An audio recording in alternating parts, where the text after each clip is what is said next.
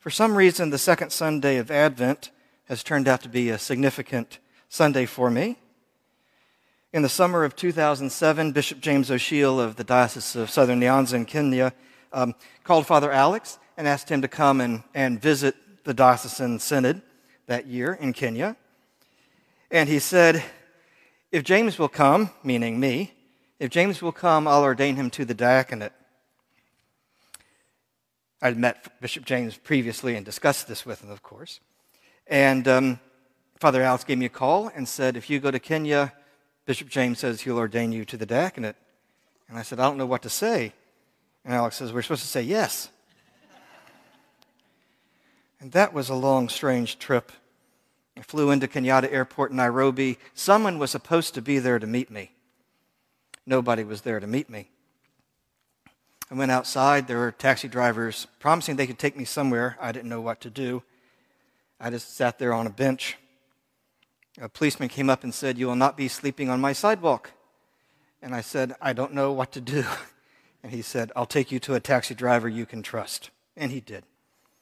And eventually, a long story, I made it to Homa Bay. In fact, I knew I had to get to Kisumu, which is maybe 2 hours north of Homa Bay. And so I found out there's an airplane flying to Kisumu, and I guess I could get as close as I could to Homa Bay. And got off the airport in the Kisumu airport, which is basically a parking lot, and didn't know what to do. But there I saw, way on the other end of the parking lot, Bishop James and Father Alex doing like this. They happened to be in Kisumu, so they knew there was a flight coming in from Nairobi, so they stopped by to see if I'd wised up enough to get there, and they did.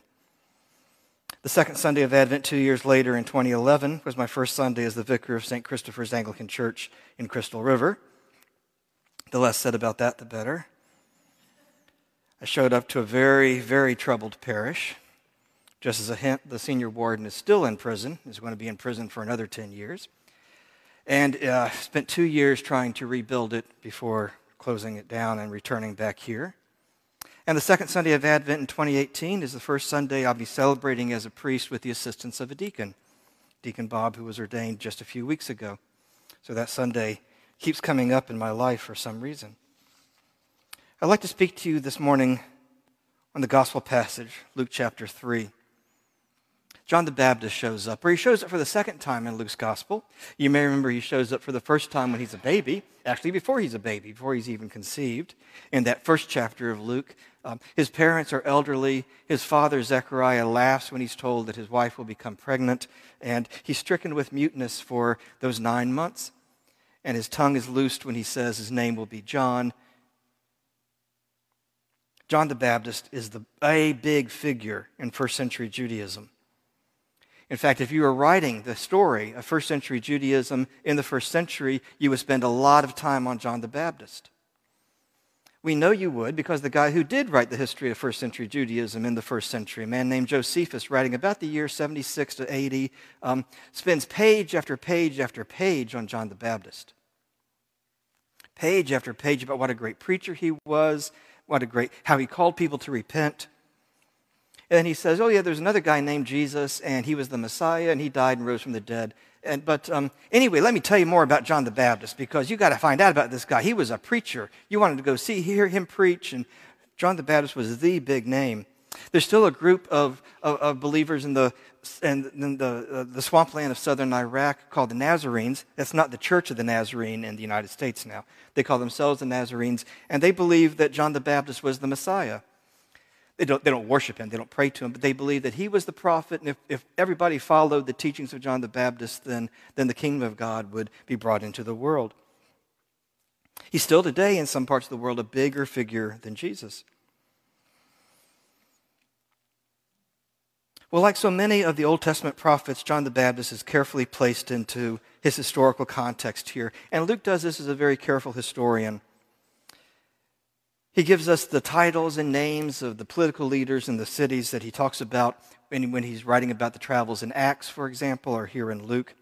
And it's kind of funny to watch the history of hypercritical approaches to Luke. People will take a title that he uses for a leader in a certain city and say, well, there's no evidence that title was ever used, so obviously Luke is in error here. And they'll publish this to grand acclaim, and then 30 years later, an archaeologist will be digging in a hole and wipe off a plaque, and there it is, the exact title that Luke used. If you want to pick at the Bible, go ahead, but don't pick at Luke and Acts, because he's going to be right, okay? You're going to find something and say, see, that's wrong, and then some archaeologist 30 years later is going to prove that Luke was right the whole time. Well, I'm glad that Luke takes that kind of care for two reasons. First, it reminds us that the story of Jesus takes place in a particular time, in a particular place. It's not a story of Hercules, which takes place back in a long time ago land, but it took place in a particular time.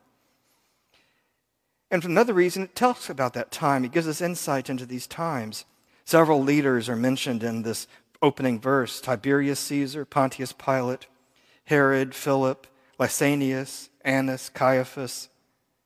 And the one takeaway here is that none of these guys are good guys. All these guys are bad guys. Tiberius is the second Roman emperor.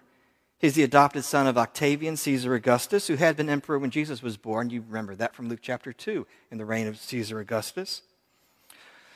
The only thing we know about the death of Tiberius is that he was assassinated. There are 3 different stories of his assassination, but they all agree that he was assassinated.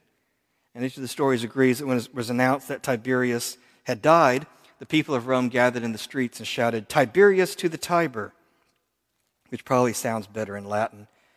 The Tiber River is the big river next to Rome. What they're saying is he should be thrown into the river and not allowed a funeral. That's where criminals and traitors are thrown. His reign was so corrupt, full of moral degradation. Pontius Pilate, you may have heard of him.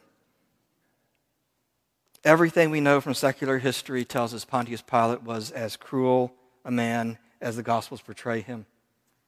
Not only in the trial of Jesus, but elsewhere in the Gospels we're told about Pilate's ordering a slaughter right on the Temple Mount, right on the holy grounds of the temple.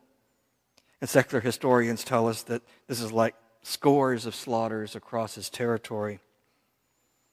You have the Herodians, a mention of Herod. This is not Herod the Great, this is Herod the Not-So-Great, Herod Jr., and his brother Philip. You might remember some stories connected to Herod and Philip. Herod had stolen Philip's wife. Philip then goes and marries his own sister.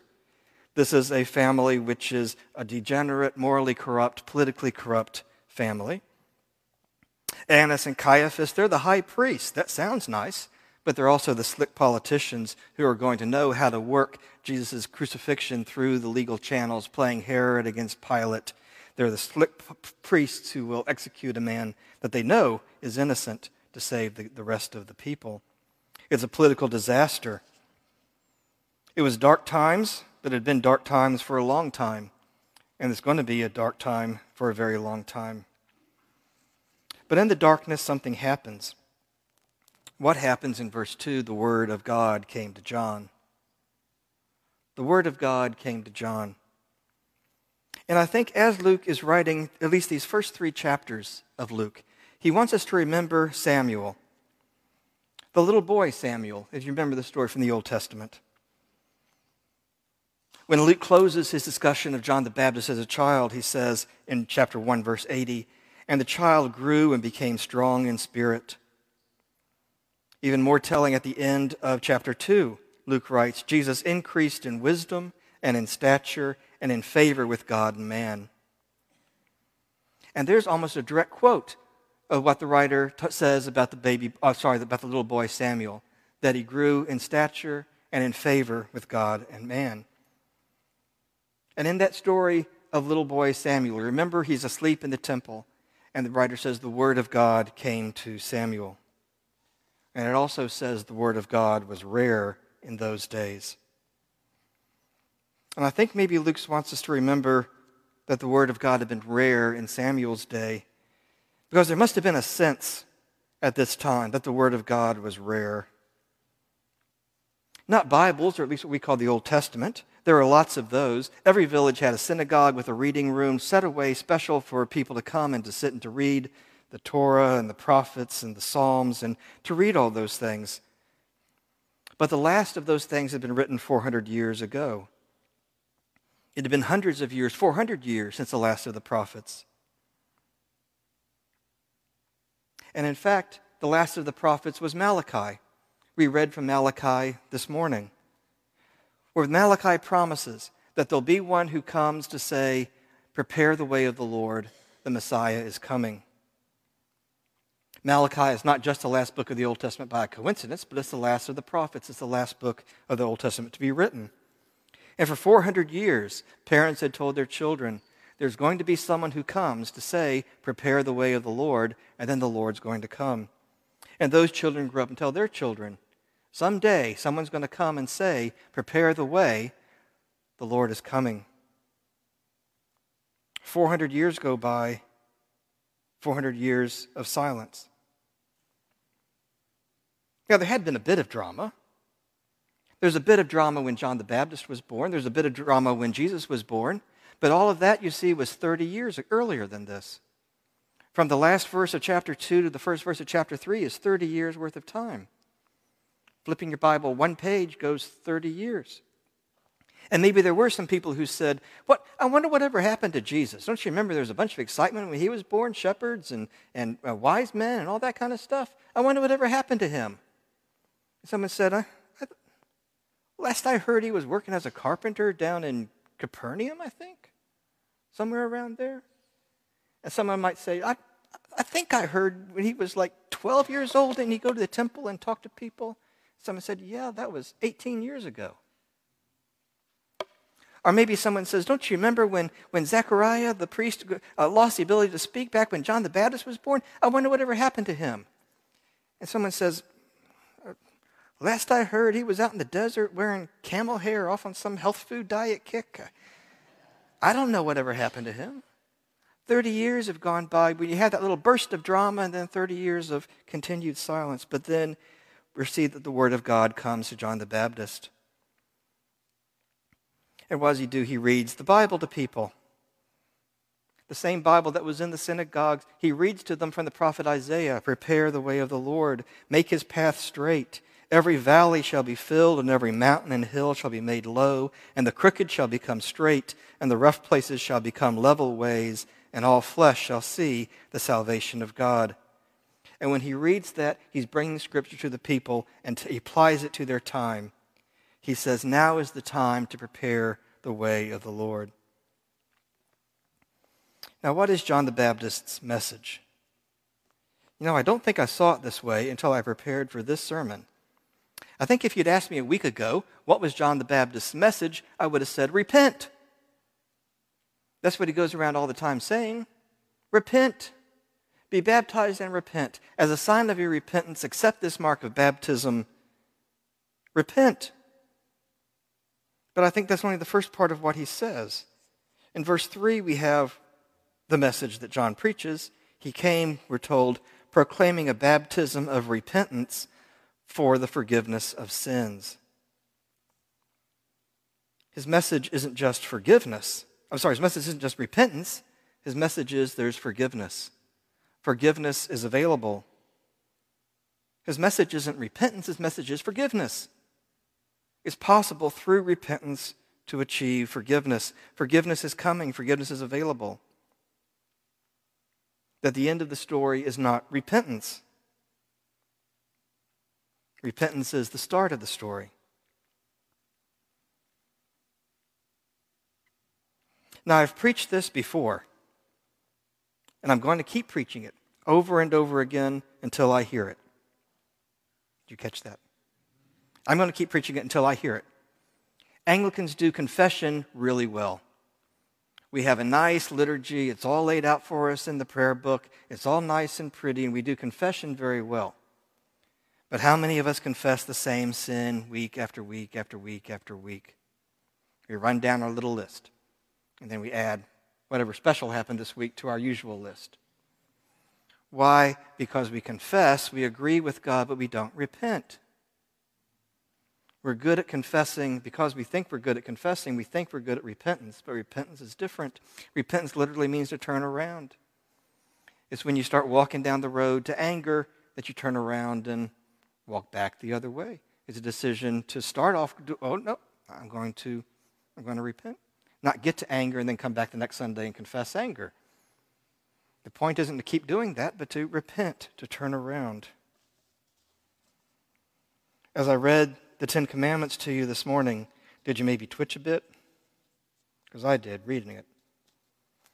Inwardly, did you hear little echoes of, What about that?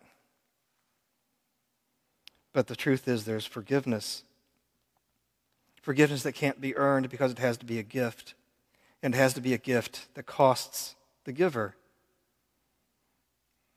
A few weeks ago, I used a phrase from Dietrich Bonhoeffer, which is a simple 3-word phrase: forgiveness is suffering. At least that time I listened to my sermon. And I realized, thinking about it, it really is, isn't it? When someone has offended you so deeply, and you're brought to a place where you had to forgive them, that's suffering. I told the 8 o'clock group this, and I said I didn't know if I would tell the 9:30 group or not, but I guess I will.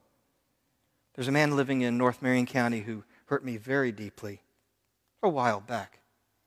And he lives in a community in North Marion County. That's the county that I live in. And every once in a while, for years, I'd see in the newspaper and the newspaper online the name of the community, like Fairfield. That's my community. Fairfield man killed in accident. And whenever I'd see that headline, I would say, I hope it was him. And I'd read it hoping it was him who'd been killed.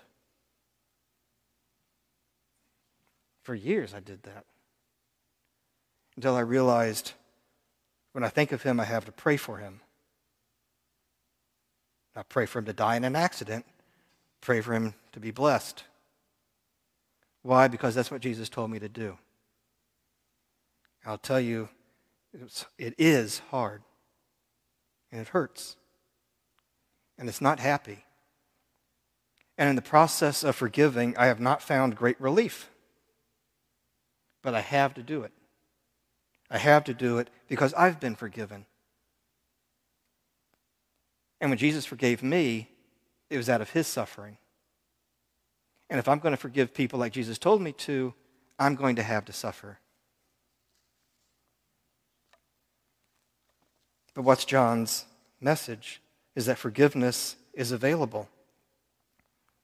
And if you hear that forgiveness is available, John says, prepare the way for it. Get out the big bulldozers and the dump trucks. Knock those hills out of the way. Fill in the valley. Use the dredge from the hills to fill in the valley. Get the road spacing equipment out. Pound that road firm. The places where it's crooked, make it straight.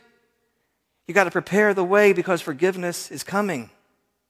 And when forgiveness comes to you, then you're able to forgive others.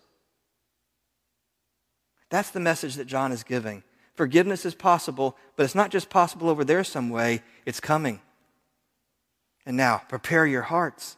Knock down the hills, fill in the valleys, grade the road, make the crooked places straight, so that when forgiveness comes, you can receive it and then forgive others. In Jesus' name, amen.